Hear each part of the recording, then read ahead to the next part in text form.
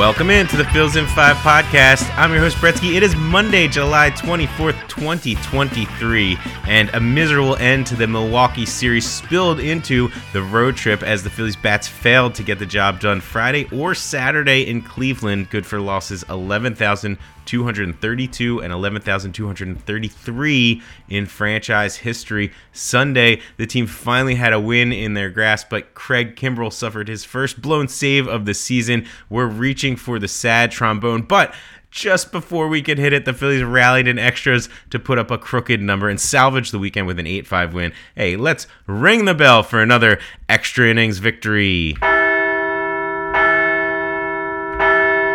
Recap the games. Ranger Suarez struggled early again on Friday and had the Phils in a hole that they just could not climb out of. He allowed a couple runs in the first and 2 more before departing after 5 innings. Ranger allowed 4 runs on 8 hits, 2 walks, and the Phillies bullpen surrendered 2 more in the 6th after he departed, so the 6 runs on the other side. The offense clawed back within a run when JT and Stott went back-to-back late, but ultimately could not even it up and lost 6-5. Just couldn't get that big hit to break through. Saturday, we got some pitchers with some outstanding efforts on the mound, with rookie Tanner Bibee outdueling veteran Zach Wheeler. Wheeler was strong, tossing 7 innings of 1-run ball with 8 strikeouts while allowing 5 hits and a walk. Bibee matched the 7 innings, but kept the Phillies off the scoreboard, allowing just a pair of hits and a walk with 8 strikeouts of his own. Cleveland bullpen was just as good, slicing through the Phillies for another 2 perfect frames. A real rough night for the Phillies offense, where they mustered just 3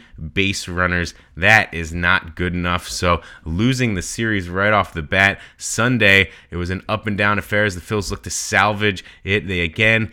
Phillies took the lead against the Guardians bullpen game when they loaded them up and scored on a balk in the first inning, but then failed to get a big hit to really break through. Aaron Nola continues to pace the league in home runs allowed by surrendering solo homers in the first and second innings to give the lead right back to Cleveland. Then the Guardians got another in the third, so it's a 3-1 lead. Then Nola finally settles in after that and was really pretty awesome. He ended up going 7 innings with 7 strikeouts, and he earned the quality start because he just allowed those 3 runs, and he would have been in line for the win as the Phils did rally back to take a 4-3 lead before Nola departed, but Craig Kimbrel left a fastball up in the zone with 2 outs in the 9th, trying to lock down that save, suffered his first blow-up of the year on a deep home run. Then we're headed into extras, everything tied up at 4. The Phillies got a walk from Trey Turner to start things off, then a single up the middle from Bryce Harper to bring in the ghost runner. JT Realmuto got another run home on a bases-loaded sac fly, and then Alec Bohm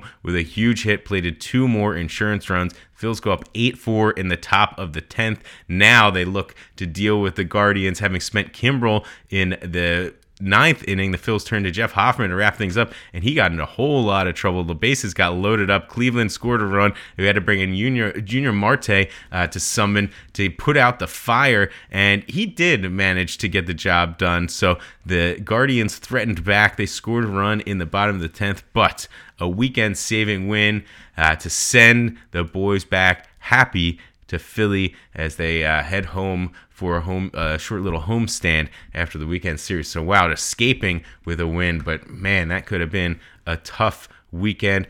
But we got one. We'll move on. Our star of the day, it's first baseman Bryce Harper. He did have a big hit in extras Sunday, but it was his work in the field this weekend that gets Bryce the nod. He took 2 starts at first base, also made an appearance at designated hitter in between, and did just about everything you want to see out of your first baseman. He made a leaping catch into the stands just a couple innings in. He doubled off a base runner on a line drive, made another couple nice catches on line drive, sprinted to the base after picking a ground ball that was a hot shot over his way. He made a few nice stretches. He showed fine communication skills on a bunt to Bryson Stott where he scooted back to the base to cover. All around, it was an encouraging effort from Bryce at first, and if the Phils could actually just find a decent left fielder now, this would all kind of make sense. As you see Jake Cave getting some extra at-bats in there. I'm sure the defense is better than Schwarber out there, but really, are we helping the lineup all that much to be forcing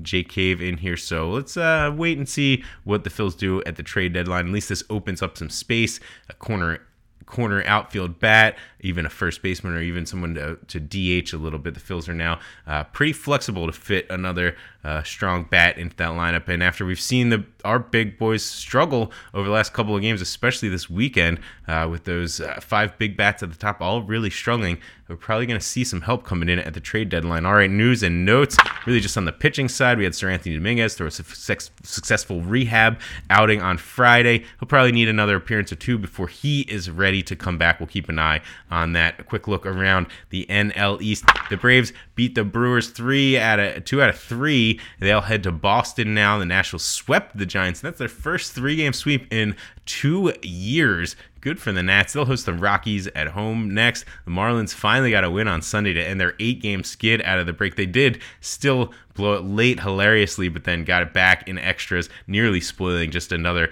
dominant outing from Jesus Luzardo. And then the Mets lost 2 of 3 with the Red Sox. They'll host the Yankees for a Subway Series this week starting on Tuesday.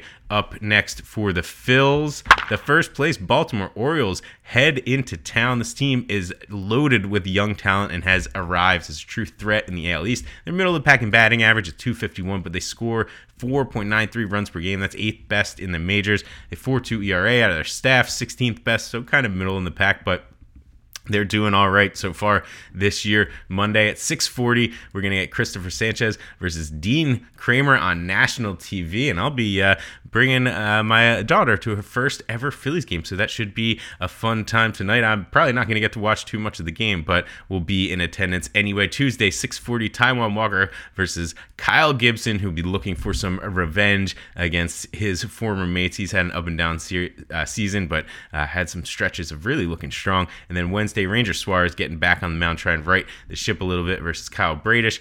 It'll be 3 tough games against a really solid team. Hopefully the Phils can get back in the win column and get rolling a little bit here. All right, that's all the time we have for you on Monday. Enjoy the series with the Orioles, and we'll be back with you on Wednesday to recap it all. All right, have a great day.